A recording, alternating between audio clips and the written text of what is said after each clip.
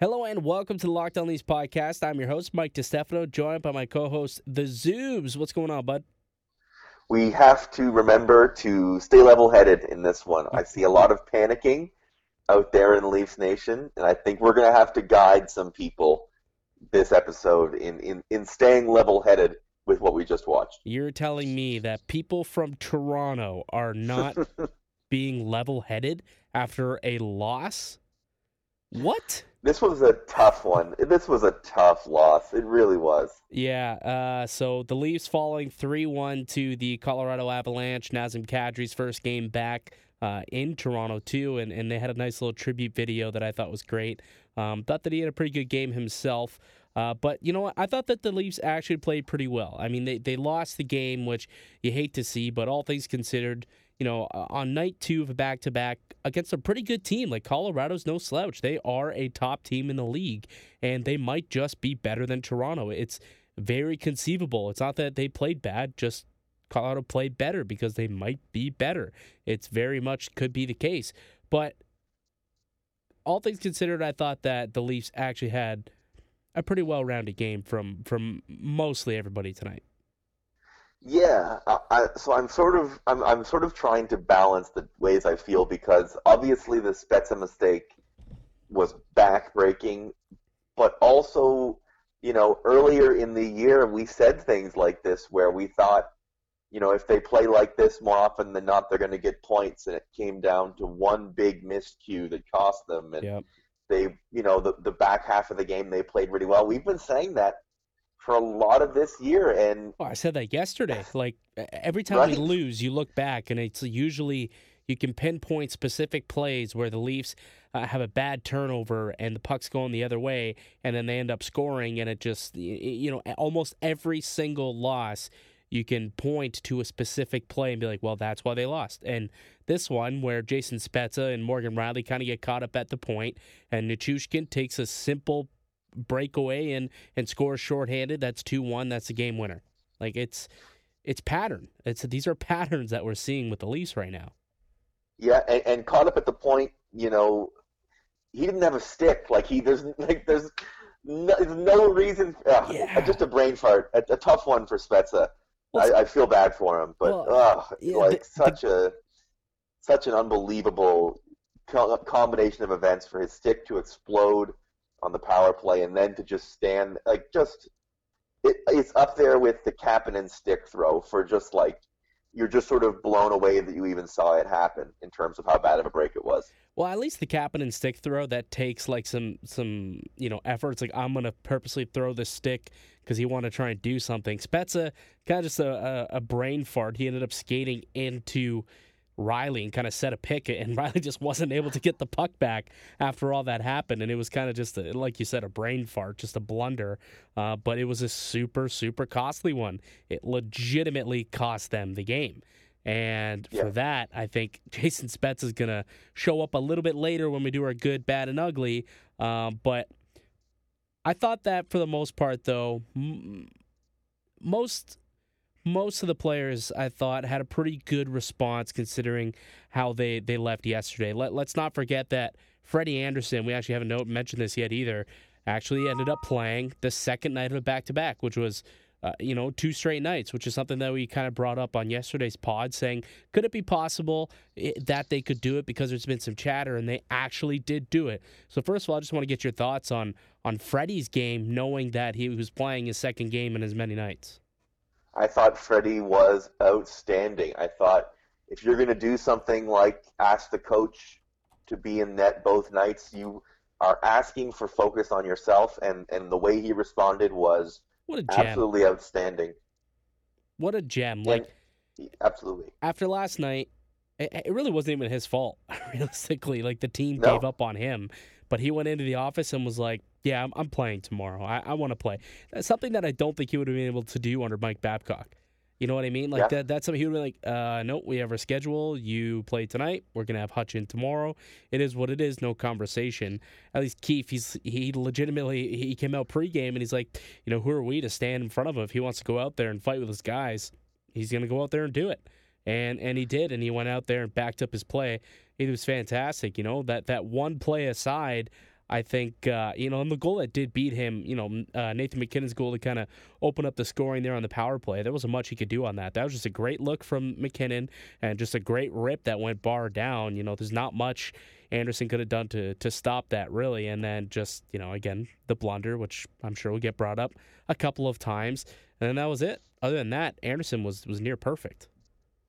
Absolutely. And something we chatted about previously before the show, I really think we looked at guys like Barrie, we talked about guys offensively and defensively up and down this lineup that have had a rebirth under Sheldon Keefe and have looked like new players under Sheldon Keefe, or looked like at certain points in the season they needed to change. Freddie Anderson is one guy that this whole time has been playing very well. Yes. And is not someone that was in need of a turnaround. He's somebody that has been bringing it every night this whole time, and it isn't like, oh, Freddie's suddenly playing well. Like, he's been playing well all year long, and you could tell in front of him, they were really trying to get this one for him and just couldn't do it against a very good, as you said, Colorado team.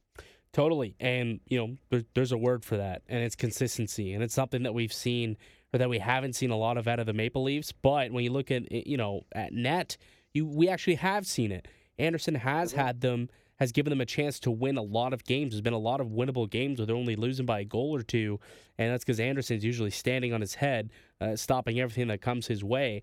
And, he was playing well under Babcock, and he's playing just as well as he is under Sheldon Keefe. That's a good point that you bring up there. Anyway, justice for Freddie. We need Vezina votes this year. I mean, there's talk out there that he could potentially be an MVP candidate. Would you subscribe to that, or you think that might be a bit of a stretch? Because, based on your conversation, or based on your opinion here that you just said a moment ago, I think you might be advocating Anderson for MVP.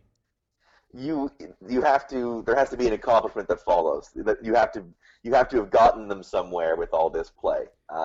Listen, if he vaults himself into the MVP conversation, sure. I think there's a lot of guys who have done a lot of things. Like David Pastrnak's going to score a goal every game this year. I think there's a long way to go before we know anybody on this team is worthy of MVP conversation. Fair enough. We saw a lot of new things today. Marner, he returned. He looked pretty good. What were your thoughts on him? Yeah, I thought he did look pretty good. I thought, he was skating fine, and he tried to be a little creative. There's a little bit of rust with missed connections, but I liked his game in a general sense. I feel like we're about to disagree on the block shot at the end of the game now. I assume you saw my tweet then. I did. I'm not a fan of that. He just got back. You're down 3-1. There's 30 seconds left in the game. You're not coming back as much as you think you are. You're just not. Grubauer was outstanding. I doubt he was about to give up 2 in the next 30 seconds. So the fact that you're just getting back from a high ankle sprain, it's your first game in, and you're taking a slap shot off of your ankle trying to play goaltender in front of an empty net down by 2. It's if it was the playoffs, sure, I get it. But at this point in the year, it's not something that I would want Marner risking, because we just lost him for 10 games for an injured ankle. Don't want to be taking pucks or putting himself into position to be taking more pucks off that ankle and potentially miss him for even more. I think he may have saved that team from getting booed off the ice tonight. How about that? I don't, you know what? I don't think so, because I thought that after that goal, they responded really well after the go-ahead goal by Nichushkin. I thought that last 10 minutes was all Toronto. They were really pouring it on Colorado. And, hats off to Philip Grubauer, because he made some outstanding stops tonight. I thought that he was Colorado's best player out on the ice. Toronto really, they had a lot of really good scoring chances. And, Grubauer was able to turn aside everything. They just couldn't score on him. But I thought that the Leafs, I don't know. I felt like this was one that they could have won. It could have gone either way, really. But the fact that they lost, it leaves a little bit of a sour taste in your mouth. Now we sit here, Sheldon Keefe, under the Keefe record, or under Sheldon Keefe, the Leafs record now sits at 4-3, which isn't as good as the 4-1 record that we had a couple of days ago. It was a lot more fun when he was 4-1. Yeah, a lot more fun. A lot more fun. Something else that we saw that was new today was the D pairings before the game. Nobody really knew that we were going to actually get a little bit of a shakeup on the back end, and then all of a sudden you're looking at the line rushes from everybody at the game tweeting it out, and you see Morgan Riley with Tyson Barrie, and then Justin Hall with Jake Muzzin, and then finally Cody Ceci moved to where he should be on the third pairing alongside Travis Dermott. What were your thoughts on the new look D pairings? I like the idea of trying it. I'm happy to see, Cody Ceci finally unchained from the ankle of Morgan Riley. In his minutes, the most important thing to me was his minutes reflected that. He was down to 17 and a half minutes in this game, which is welcome. I didn't think Riley Barrie was great. I think maybe because expectations for that pairing is high, and I expect them to make maybe more of an impact on offense. I didn't see a ton from them that was all that impressive, but I would be very happy to tune into the next game and see that still be the top pair. They did play a ton, but I think maybe I expected a little bit more, and maybe that's the heater that Barrie had been on led me to believe that. Yeah, I hope this isn't a one and done type of move from Sheldon Keefe. Hope he gives it a bit of a run, a couple of games. Hopefully they build their chemistry a little bit, and we can kind of see what we're looking for, because we've actually clamored for this exact lineup for weeks now. Yep. Weeks. And we finally got it. And yeah, I think I would agree with you. I thought that there was going to be a lot more spark out of the Riley Barrie pairing. They had a lot of offensive zone starts too, and they started a lot with the Austin Matthews line, which I was listening to Keefe, his presser after the game, and that was by design. Obviously, they have the last change; they can go out there and send whoever they want out, and by design, they had Austin taking offensive draws with Riley and Barrie to try and create as much offense as they could, but it just for some reason didn't happen. Which is surprising, because the few minutes that they did share together over the past few weeks or throughout the season, they have looked really good, and they look dominant in the offensive end. So getting a full game, maybe it's not as dominant as we thought, but at the same time, again, they're facing a really, really good team. So I'll get into that a little bit more in the good, bad, and ugly, but just the fact that Keefe was willing to, after a bad loss like that, kind of go through the line blender and change some things up, I think is a really refreshing thing. And I know we consistently keep looking back on stuff that Babcock did that Keefe's now doing like the opposite, but it truly is just refreshing after a couple of years of seeing the same stagnant lineups game after game after game, regardless of the outcome. Mm-hmm. All right, let's move on. Oh, no, actually, one last little piece of news here from this game.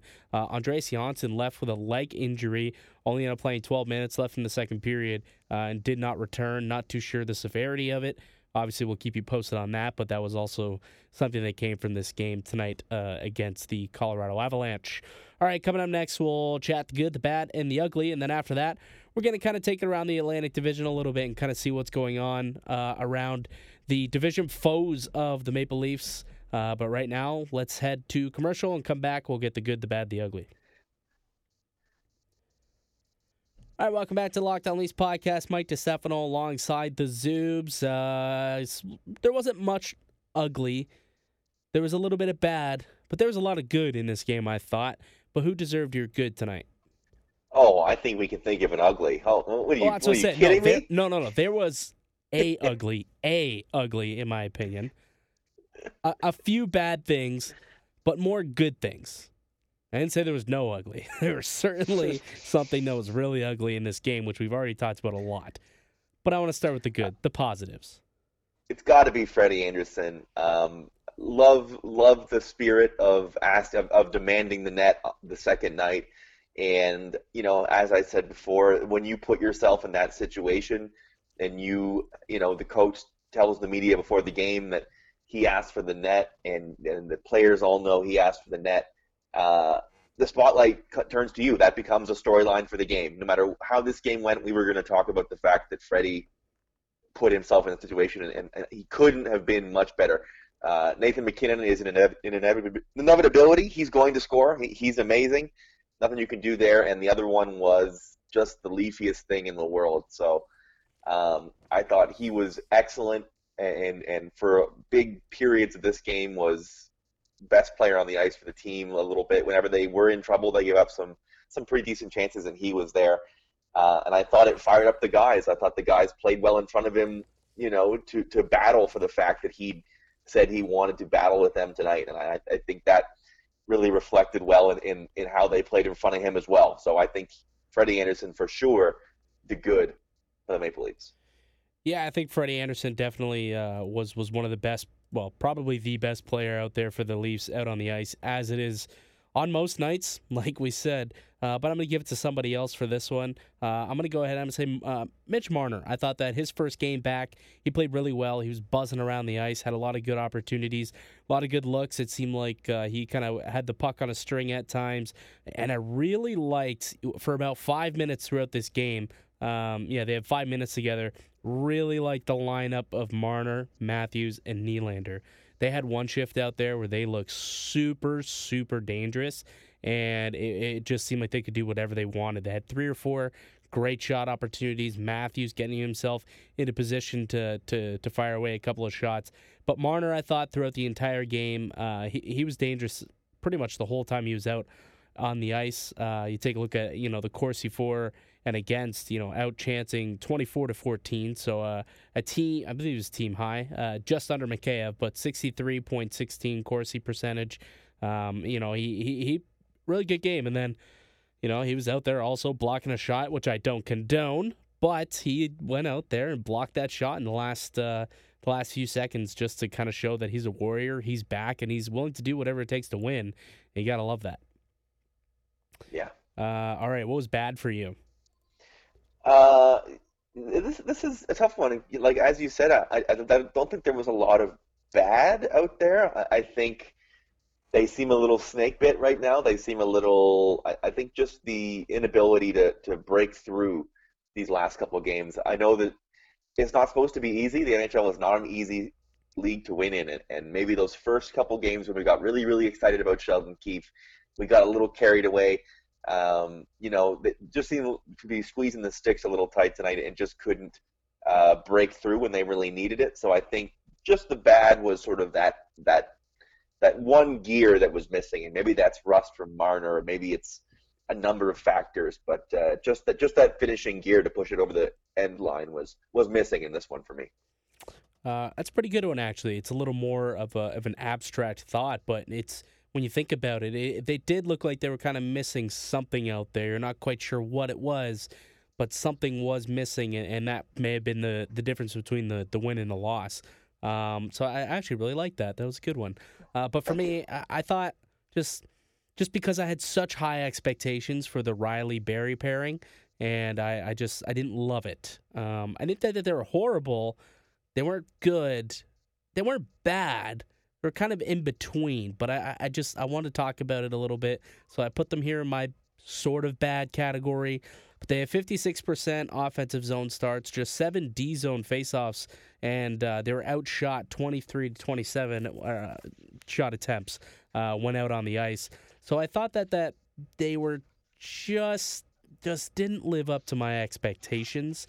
And then obviously Riley, I guess it wasn't his fault, that second goal, but, on the ice for the game winner.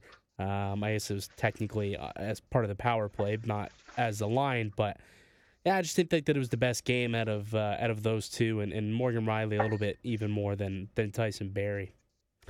Yeah. I think we can all agree on the ugliest part of this game. Why don't you go ahead and take it away? Poor Jason Spezza. I mean, I know what he's trying to do, right? We know what he's trying to do. They're pressing hard. He tries to take a slap shot. His stick explodes. And as he's skating back to the bench, a loose puck comes back to the point. And all he's thinking is, if I can just get my skate on this and keep it at the line, then we can have the puck, I can get my stick, and we can keep this power play going. What he ends up doing is stretching his leg out and stepping in the way of Morgan Riley, who has the whole thing under control. Yep. And then he just sort of stands there with his arms out. Riley is like, well, I've never seen this before. Tries to stick handle around him, that doesn't work, and you could tell before this puck was past center ice that it was going to be 2-1 Avs. Like, there was no question that was a goal. It on no planet is that anything but a 2-1 goal. It's up there with the Kapanen stick throw for me, for just curse. That's just being a Leafs fan. That play is being a Leafs fan incarnate. Honestly, like, Spets has had a long career and a great career, but I think you'd be hard-pressed to go out there. Even if you looked at every single shift he's had throughout his career, that may have been the dumbest thing that he's ever done out on an NHL ice surface. Yeah, you're probably right. But, c'est la vie. Turn the page. It is what it is, which apparently was a trigger point for a lot of media today. I don't know if you saw that. But I think Keefe said it is what it is, and somebody kind of got triggered by that saying. I don't know if that saying triggers you, but I saw somebody going off on it on Twitter. But, it is what it is. It is what it is. All right, that's the good, the bad, the ugly. Leafs now on a 2-game losing streak after losing both of these games, and now, oh man, the playoffs, they look so much further after these losses. And we're going to take a look at the Atlantic Division and kind of see how much farther away the playoffs are in just a moment. All right, welcome back to Locked On Leafs Podcast. Mike DeStefano alongside the Zoobs. Maple Leafs, another loss tonight to the Colorado Avalanche. 3-1 was the final, and that just puts them even further in the hole when trying to dig out of the hole that they put themselves in, trying to get themselves back into the playoffs. How much worse do you feel now about the Leafs making the playoffs than you did maybe a week ago? Oh, demonstrably. Well, not that much. I guess I should walk that back. Again, even with the result, they're still only 1 point back of second in the division. They're going to be fighting with these teams, the Sabres, the Canadiens, the Panthers. They're going to be fighting with those teams all year long, but I believe that they're better than those teams. I truly, truly do. The team that worries me is Florida. I think Boston's pretty much got it. They got it set. They're 9-0-1 in their last 10 on an 8-game winning streak. Boston's Boston. I don't think anybody's going to catch up to them in this division. At the beginning of the year, I would have said Tampa's obviously going to have a chance to rival them for the top spot. But at this point, I don't even think Tampa, who's currently 16 points back of the Bruins. Wow, that's crazy. 16 points. They got 3 games at hand, but still. But other than that, yeah, Boston's running away with the first. They're going to win the division. I put money on that. Florida, I can see them finishing second. I know that the Leafs are only 2 games behind Florida, but Florida also has 3 games in hand, and it seems like they're figuring that out a little bit. I think the goaltending still needs to figure themselves out. I'm not exactly sure what is going on with their goalie, Bobrovsky, but he just hasn't been the Bobrovsky that we've known over the last few years with Columbus, the Vezina caliber goaltender. They're still a -1 in goal differential, which for a team that's out there and scoring a heck of a lot of goals, like they've got 96 goals, which I believe is good for second in the division. Yeah, 96 goals, good for second in the division. And third in the conference, yet there's still a negative goal differential. So I can only assume based on track record that Bobrovsky eventually is going to figure it out. And when that does happen, look out, because Florida is a great team from top to bottom. And that's the one team that I think I'd be scared of if I'm Toronto. If they do end up in the Atlantic and they do win an Atlantic divisional spot, they're going to have to play Florida in the first round. And that might be a little scary. I might want to try and go over and get the crossover maybe in the Metro. But then again, Washington, they're a pretty good team too. It's going to be tough no matter what. There's just so much parity and so many good hockey teams. But Buffalo has kind of picked it up as of late. I think over the last few games we saw them over the weekend. You think Buffalo has a chance at putting together a solid second half, or I guess solid 3/4 of a season and working their way into the playoff push? I think Buffalo might be more alike, like they might be more similar to the Leafs than we initially thought at first glance. I think that's something that I'm sort of coming to terms with, that they might be pretty similar teams, that they might be around the same level of skill, and that Buffalo might have a chip on the shoulder that the Maple Leafs don't have. I think it is going to be a fight. I think Buffalo is one of the key teams that they're going to have to be better than the rest of the way. I don't believe that the Canadiens are going to be a real contender, but as you know as well as I do, Tampa Bay is still lurking, and you said a great piece about Florida, so that you're running out of spots, right? And so I think it's going to come down to beating Buffalo. I think the Leafs are a little bit better, but the margins are pretty thin at this point. It's not like it used to be where talent definitely wins out like it did last year, and I don't think the talent discrepancy is so great that it's going to be a walk either way. So yeah, I absolutely do think Buffalo could put together a good run of play. They did it last year for a long run, and they had a good run at the beginning of this year. They're capable of it. It's just whether they can snip those losing streaks in the bud before they get out of control that will really seal their fate. And I think they might be good enough to do it. They might be. I agree. I think I like Buffalo. Just, their depth is a bit of a problem. We kind of saw that come to light also. It was kind of the Jack Eichel show, and that's about it. But if a team Jack Eichel kind of goes numb for a couple of games and kind of falls off and doesn't score, there's not much else over there to take over. Jeff Skinner isn't having the 40-goal season that he had a year ago either, so I'm not too sure why he's playing on the third line also, but maybe that could be a reason for it. But Buffalo's going to be an interesting team to watch there. Dahlin out for a little bit with a concussion as well, so we'll see if they can try and come back from that. A team that's really interesting, and I think kind of the final team that we haven't talked. Well, we didn't really talk about Tampa. We'll do that in a second. But Montreal, just kind of looking around here, they were on an 8-game losing streak, and they finally broke that last night. But despite losing 8 in a row, they're still tied with the Maple Leafs with 2 games in hand. That's a little concerning. It's crazy.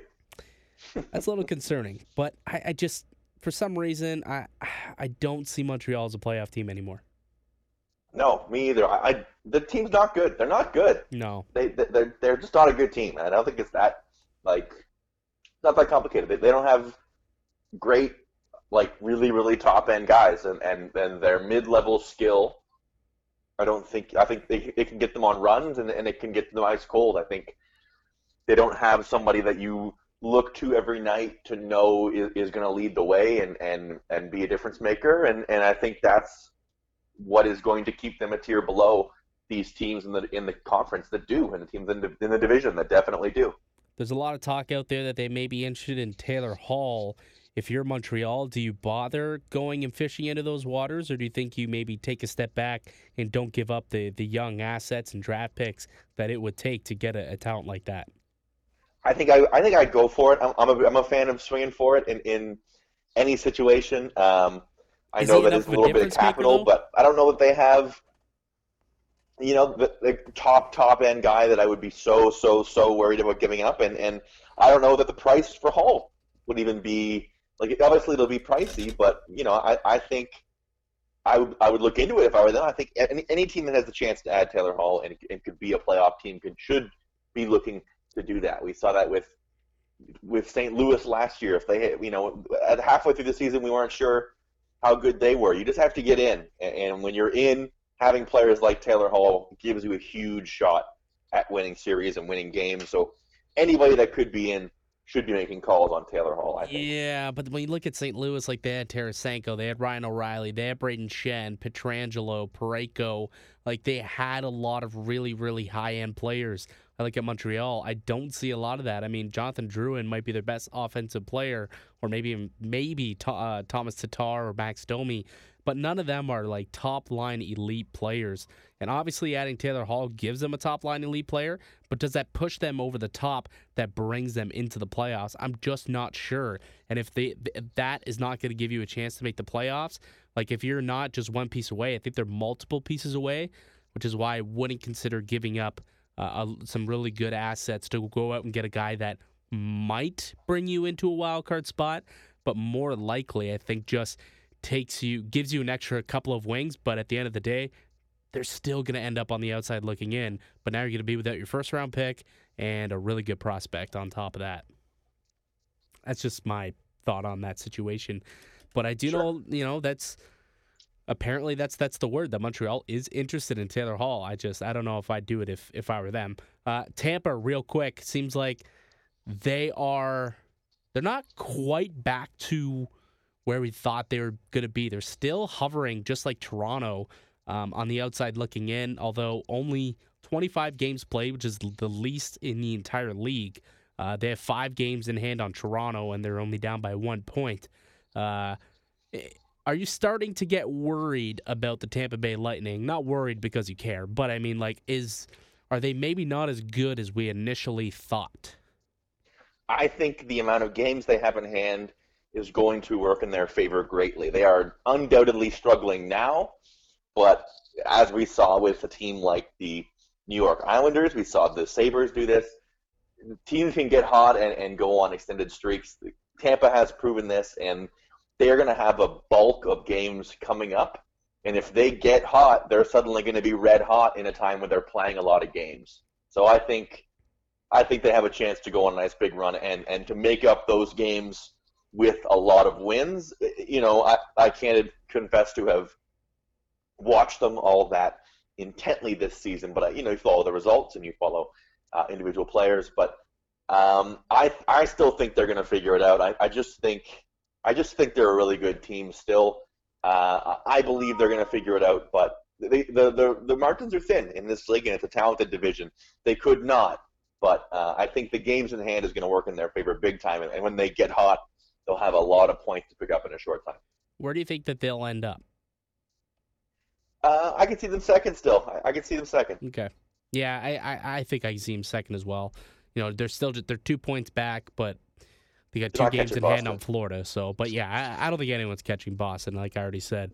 But Ottawa and Detroit, there's really not much to talk about other than the fact that Detroit is god awful. I'm taking a look right now. They have a negative 56 goal differential, only 30 games in. Incredible. Incredible. Who's next? Jersey at minus 32. So that's quite a ways. That's like almost double. Wow. Detroit is some sort of bad, and they've winless in their last 10. Jeez. They are really, really struggling out there. Mantha injured. Ugh. I feel bad if I was a Wings fan. They're done. They're Lafreniere territory, along with probably, I would say, Ottawa. Right. Who've also lost 5 straight. All right. Yeah, so I think, the Atlantic Division, not much has changed, actually, from about a month ago. I think pretty much this is, when you look at the standings, it's pretty well where it's all at. We got Boston just leading the way up top, and then a big muck here between 2 to 6 between Florida, Buffalo, Montreal, Toronto, and Tampa.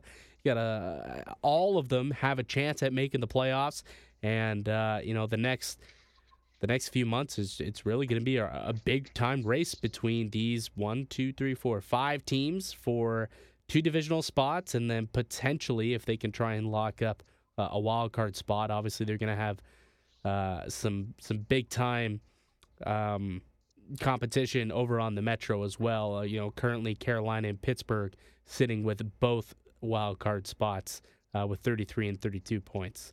All right, I think that's going to do it for us today on the podcast. I'd like to thank you for listening and supporting the show. You can subscribe to the Lockdown Leafs podcast on all podcasting platforms and receive daily Leafs content.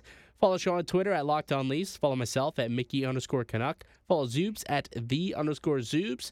All right, be sure to check back in here tomorrow. I have Scott Wheeler from The Athletic actually going to stop in, and I'm going to have an interview with him, talk about the Leafs, get his thoughts on the matter. Also probably talk a little bit about the Marlies since he covers them on a regular basis. And then Zoobs, you'll chat and hop back on, and we're going to preview this weekend's matchup against the St. Louis Blues.